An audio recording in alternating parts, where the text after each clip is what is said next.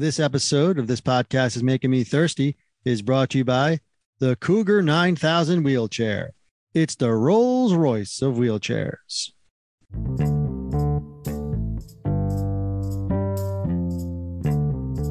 Welcome to This Podcast Is Making Me Thirsty, the number one destination for Seinfeld fans. Thank you for listening.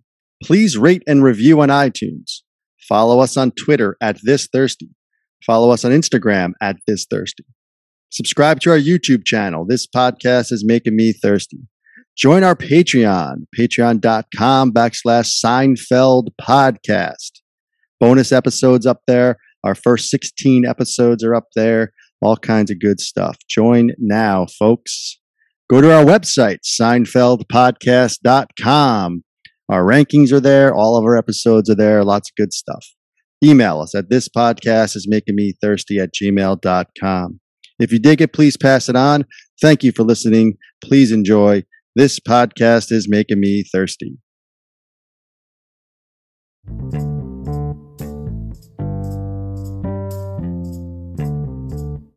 Welcome to This Podcast Is Making Me Thirsty, the number one destination for Seinfeld fans. This episode 133. Today's guest has over 40 years experience in the business as a comedian, actor, and writer. He's an Emmy Award-winning writer for HBO's Dennis Miller Live. You know him from countless hit films, including The Informant, Groundhog Day, Mrs. Doubtfire, and Dinner for Schmucks. You've seen him in The Office, The League, Veep, I'm Dying Up Here. And of course, he played the Drake in 2 Seinfeld episodes in season 4, The Handicap Spot and the Pilot. Please welcome Rick Overton. Rick, thanks for joining. Thanks for having me. Thanks for remembering. The Drake. So yeah, Drake. Take us back. There's a real Drake. Right, here it is. So no, it's based on a real guy. Right, let's hop into that. Who's it based on? I never got the rest of the story. I just heard, like the way Crazy Joe Davola is just a right. Yes, yeah. Basically, that they also called, and of course, Kramer, of course, we all know Kramer now, Yeah. But it was another real guy basis thing that there's supposed to be a real Drake out there somewhere. Hello, real Drake. Yeah, well, we'll have to get to the bottom of that. Larry David and all these writers. Yeah, I think all have these crazy kind of connections and stories that kind of make the show what it was, right? So take us back 29 years ago, Rick, believe it or not, the Handicap aired on NBC. So it was around May of 93. It was the second to last episode of the great season 4. I know you were doing a lot of stand-up, but tell us a little bit about how that role came about. Do you remember anything about the audition? Was it a Jerry connection? Yeah, there's a Larry connection and a Jerry connection, and I started with Jerry. I kind of came up with him and Larry. Larry was a little ahead of me. Mm-hmm. He was kind of in the cool club, but when I showed up, I showed up just shortly after. So I came into the audition, and I was looking at the part, and I proposed something kind of weird. I said, what if he because it wasn't really in the part where he was going to come apart this big. What if he just comes the hell apart?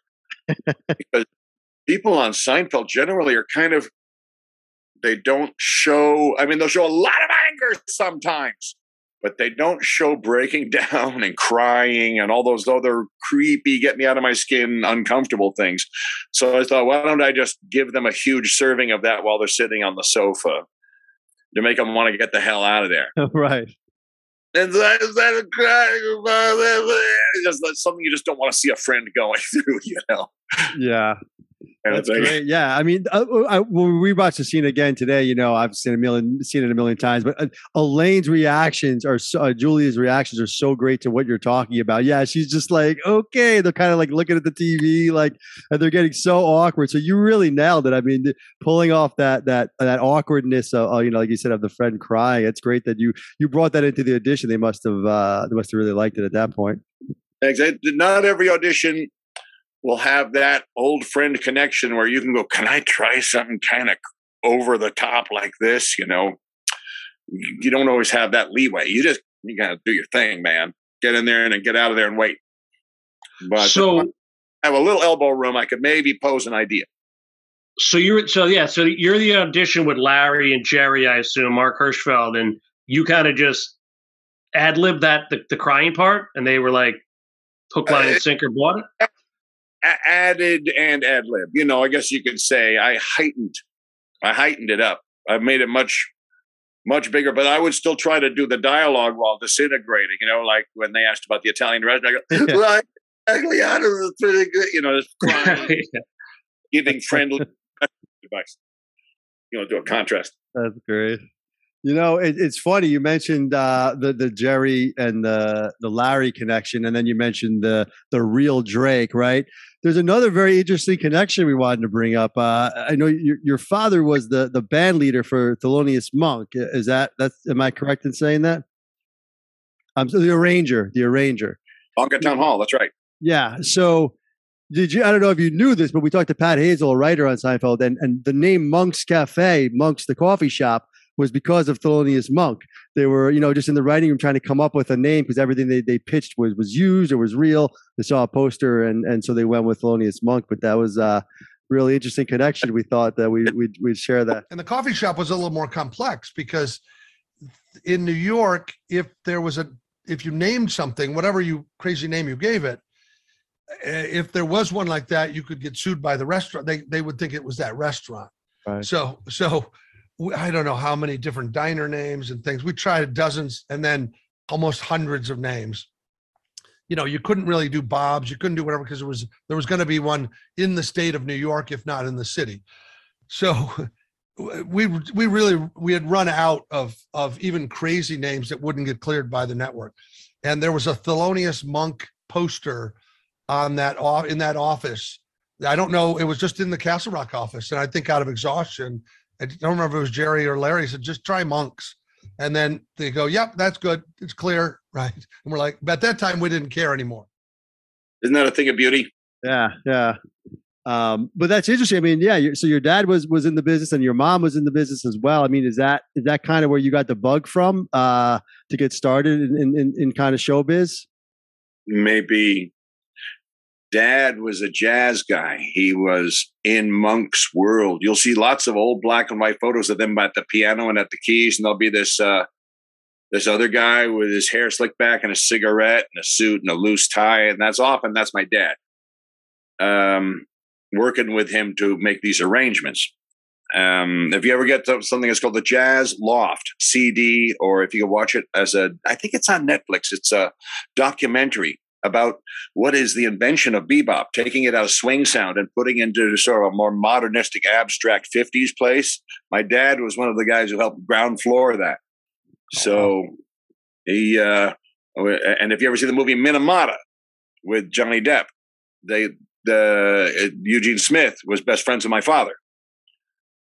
And my father's jazz studio that they had the Jazz Loft in is in Eugene Smith's building. So there's another, a lot of connections, and I would say there's a lot of connections at the high school. You went to Dwight Morrow High School, right, in Englewood? Yeah. With who? John Travolta. Yeah, that's right. John Travolta. Another Seinfeld alum. Yeah. Tom Wright. One of my favorite Jets, Bruce Harper, also. You buddies with him? And obviously Sarah Jessica Parker in later years. But I mean, it's quite a lineup of talent. Very strong theater department. Because lots of people from the entertainment field would have moved out of Manhattan and used Englewood as kind of like the suburb and the quiet place to go home after working in New York. So a lot of very powerful people in New York lived in Englewood Cliffs, and their kids would go to the schools. And so they had a very strong theater thing to nurture those people, Of course. So lucked out. I just lucked out being there. You lucked out. And then obviously Englewood, right by the GW, just getting back to kind of that Jerry-Larry relationship. So this was season 4 of Seinfeld, the Drake, but you obviously knew these guys for years, and you saw this show kind of elevating, each and every year. Did you reach out to them for this role? Did they reach out to you? Was this something you want to be a part of, I guess, prior to the audition or not? Yeah, I got in. And, when I go into an audition where it's a couple of friends, I got a little more of a, might have a chance here. Right. But sometimes doing what is kind of bold is memorable in a good way. And sometimes taking that bold gamble move is memorable in a bad way. So you just took a chance that they would like him just disintegrating, And of course, Liz Dennehy is so brilliant at just that lazy fury. She played that I'm not happy, and you played. You could kind of tell how that breakup happened from that. Just so scary, perfect. Yeah. Man, it was the big and the small contrast thing, right? Yep. And we had the pleasure of speaking with her as well, so that was great. But I'm curious, so when they brought you back for the pilot, even just that one scene when they kind of had everyone watching the pilot, and then you guys are back together, which is kind of funny too. Watching on the little Watchmen TV because the big screen TV is gone. First came out called The Watchmen. Yeah, The Watchmen. Yeah. A little saltine of a screen, and you're always having to move everything to get the picture to come back in again because everything's UHF, right? Yeah, a little 3-inch screen. That was those are classics. We talked to a few people who were in the pilot, and everyone had kind of a different story. Were you on set for much of that week, or just kind of came in for the one-day shot of you two, or did you get to kind of be a part of the overall taping? Do you recall the pilot? Because there's a lot going on in that episode. I mean, it was a packed episode, season finale. Just kind of curious, what do you remember about the second time you were back on? Well, there's of course some block and shoot because it's just impossible to swing set everything for a live. You got to shoot some of it in advance. So certain days you'd be in to shoot your block and shoot. And on other days, though, you would be there for block and shoot, and I'd be watching lots of other scenes shooting because it's like a shoot day, man. It's not all your shot, but you're there for the whole day. So I would be watching the apartment, and any chance I could get to get on the set and watch other scenes. So I would do what I could for that, and then I had to get back and work on my own stuff because I had stuff to do. Right. Back to the handicap spot. So, I mean, great episode and just great guest stars. You mentioned Elizabeth Dennehy. She was wonderful. And what was interesting is this was the first episode of Frank Costanza. Not the Frank Costanza we all know and love, but John Randolph. Were you there? Were you on set for the whole episode that week? Did you get to meet John Randolph and Estelle Harris or any of the other kind of guest stars from that show? Yes. It was great. But it's just in passing. They're also working on all the things they have to do. Yeah, when you're on I don't know which is heavier on the brain, a 4-camera, there's the two-day, or a show that's doing lots of block and shoot and building up to it. But I think you maybe have a little more of a movie. There's another chance at the take if it's not a whole crowd watching. But when there's a crowd watching, oh my God, you got to have that down, And so it's hard to really hang and get too close to anybody when they're just doing their thing, just like I'm doing mine, Everyone's just kind of working it. Yeah, I mean, and your scenes, I mean, obviously it was with Jerry and Elaine. I know you worked with Elaine on Veep, right? I mean, tell us a little about the kind of Julia Louis-Dreyfus. I feel like she never gets kind of the some of the acclaim that George and Kramer might get, but I mean, she's clearly just brilliant. Would love to hear kind of your thoughts on working with her on 2 different shows. Yeah, I've heard the comparisons that it's like a Lucy level of genius, and I don't know if we need another analogy. I think now from this point on, other people go to the comparison point of a Julia Louis-Dreyfus level of genius. Yeah, good point. Especially after Veep. 70 years, it's about going and saying, this level of genius is Olympic, Yeah. And, especially after Veep, like Chris mentioned, you're on that. And also, you were on Curb, right? So curious, how that came about. Was it, Larry just kind of pulled you in after the Seinfeld episode and was like, yeah, I got something for you on. I mean, that must have been an experience working on Curb. I got some experience on camera. I know where I go and I know what I can do with the whole thing. And I've done lots of improv on camera. Right. So you'll just look at my IMDb, more than, I'd say about half of everything you're looking at, they let me do a little or a lot of horsing around. Yeah, that's interesting because I think, if I'm not mistaken, you were on The League, and isn't The League and also Veep, both of those are Seinfeld alums that kind of started them, and I believe they're both improv heavy, kind of like Curb, right? They don't really have a structured script, and they kind of let you do your thing. Yeah. So yeah, that must. Yeah, they go to say this specific thing right now, and I'm the guy with he thinks he's got the dog, and. So I had a little. I could play a little bit, but it was so funny. I didn't have to do much. It was mostly just moving around and goofing around. It was good. It's so good. You can just do it. Sometimes you see a thing and go, well, maybe I'll play with this a little bit. We can jazz it up. I don't want to offend anybody, but I think it might be a little fun spot to put this in. And the other times, it's like, no, I just want to do this. I know this will kill. Right here on the page, and they're pretty brilliant team over there. Yeah, I mean, clearly the two at the head of the Seinfeld shop, Jerry and Larry, brilliant as well. So, what do you remember? You said you grew up with Jerry, so I'm assuming you met him in the mid to late 70s. What do you remember? What do you remember about meeting Jerry and kind of how he was back then? His mind was like an industrial joke machine, but he had a very cool style about it. But he was bashing stuff out at a rate lots of us were not writing material at that rate.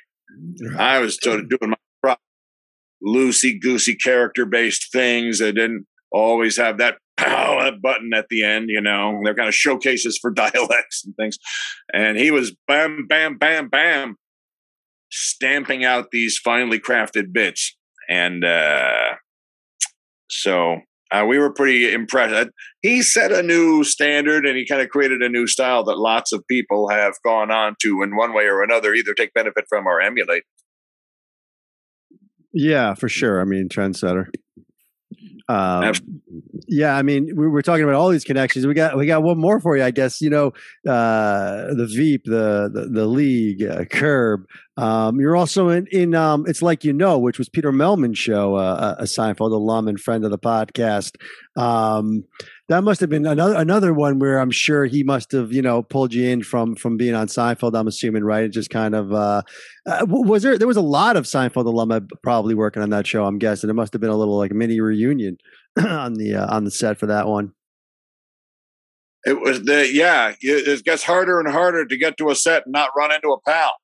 Well, that's fun, right? I mean, that must make it fun for an actor just to kind of see the old gang and know everyone and kind of just fall right into it. It's loads of fun. In fact, it might be a little trouble on the set because you're out there, not focusing on the job for more than a moment. Like the two kids they want to separate in class.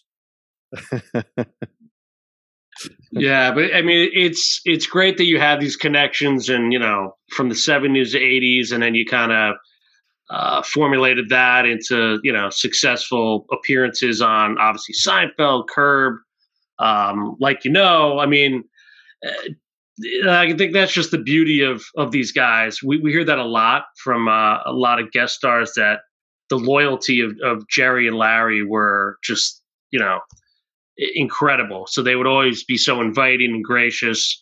What do you remember most about that week on the Seinfeld set? I mean, again, Thursday night, prime time, right? It was right after Cheers. I mean, it must have been a a big lift in kind of in your career, I would imagine, right? I mean, I know you were well established then, but I think being on that Thursday night, that big hit show must have been great. I mean, what do you remember? What do you remember most about that week? Who'd you hang out with? What can you tell us?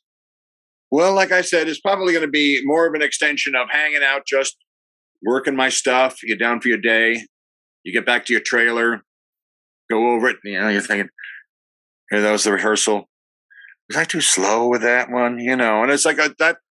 I would hang out with Michael Richards sometimes, and I would hang out with Jerry briefly. But he's got a lot to say on the show too. Right. You kind of work. We got to really respect people's workspace when you're on one of these things, even at lunch. Yeah, so I would imagine. Yeah, it's good, man. So it's funny. That pop up and right back to work. Yeah.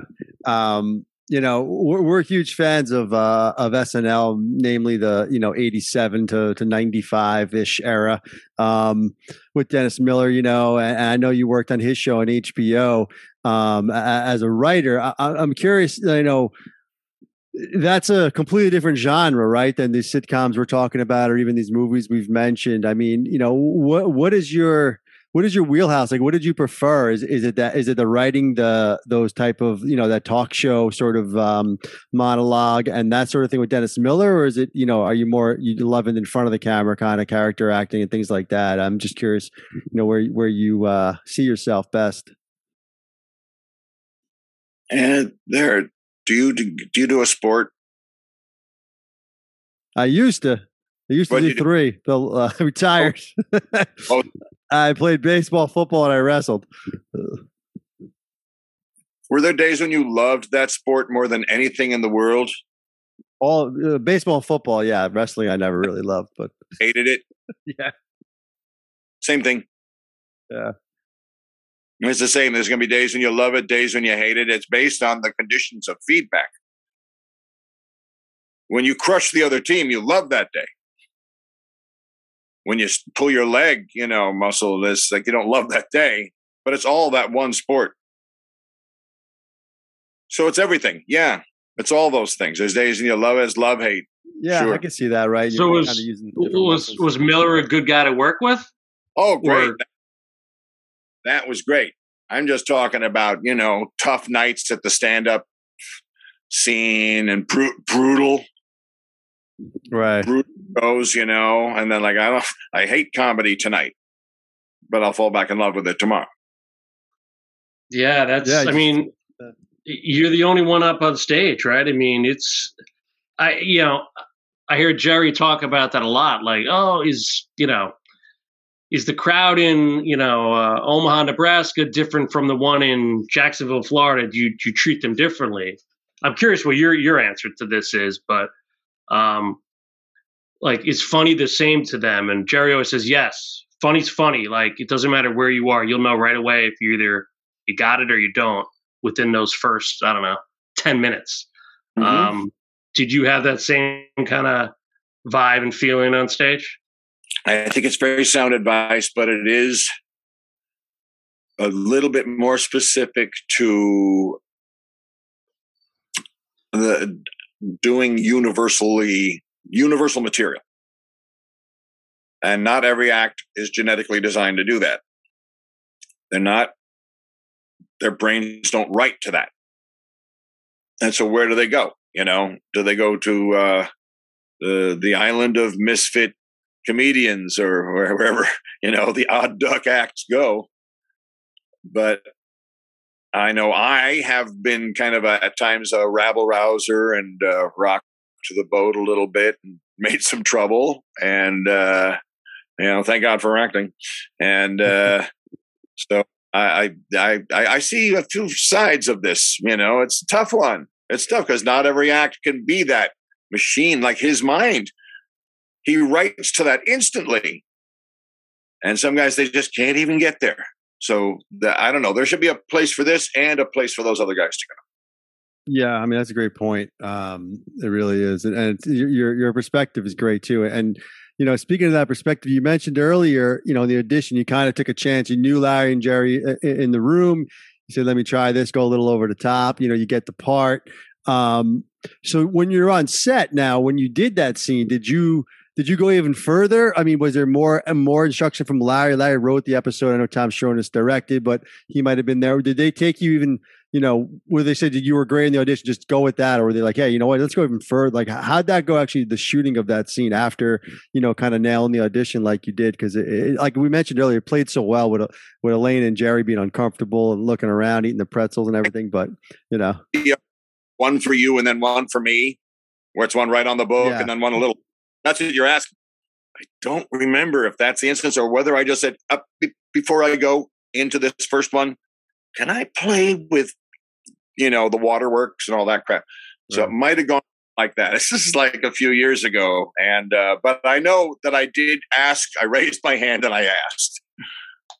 Yeah, 29 years ago, Rick. Were those real tears? I thought I saw real tears there. Well, you try to make something from a place that you can use. And I think if you can get there, that's awesome. And what was the name of that restaurant again? You mentioned it, the Italian. Yeah, no, so just because of the word gag. It starts with the word gag, which is, that's great. And and that TV, I swear, this was 93. I remember going to our friend's house and watching the Bills Cowboys in 93 Super Bowl on that exact same TV. Yeah.